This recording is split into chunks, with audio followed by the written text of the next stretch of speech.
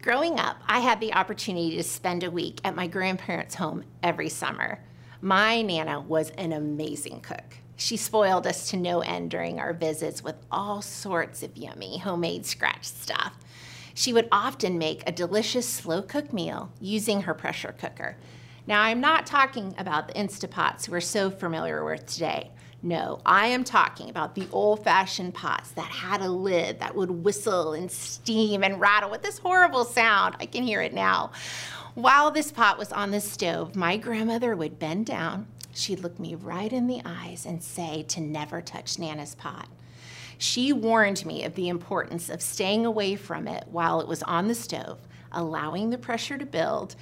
Over time, I developed a healthy fear of that pressure cooker, growing to understand the power and potential in that very small pot. As we continue looking at what it looks like to live a life brave for Christ, we are going to look specifically this week at what it means to fear God over man. Now, the concept of fearing God can be a struggle because we visualize an abusive father or an abuse of a person of authority. We often think, does God want me to be afraid of him? I thought that fear was bad. Here's the key. The fear of the Lord is not the same as what you feel when you're in a frightening situation. Fearing God simply means that we take him seriously, having an active respect and awe of him that overflows into how we respond to him, obey him, and serve him. When we start with a right view of the holiness and the power of God, we begin to understand that it is by this same power that we live each day. When we choose to focus on his character, our perspective of everything else changes. Knowing who it is that we belong to provides us with the confidence to bravely face anything and anyone in the world.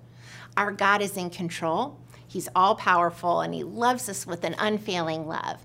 Because of this, our fear of him turns to trust in him and leaves no room to fear anything or anyone lesser. So where have you been struggling with fear, even this week? What areas of your life are holding you hostage, have left you crippled with fear about the unknown? This week, we're going to look at finding our rest in Jesus. Some of the verses we're going to be reading will help us keep our eyes on the one who equipped us to overcome and to boldly obey what is good. Jesus gives us an open invitation to lay down those things that make us weary and exchange them for true rest of our souls. If you're anything like me, I could use a little rest for my soul, a rest from those things that might keep me awake at night or with feelings of anxiousness throughout the day. So let's dig into his word together this week. I want you to not only read the verses in week 2 of our study, but to journal what God is revealing to you as you're reading. The time we spend with the Lord is never wasted, I promise. Choosing time with Jesus is the best choice that we can possibly make with our time. I can't wait to see you again next Monday.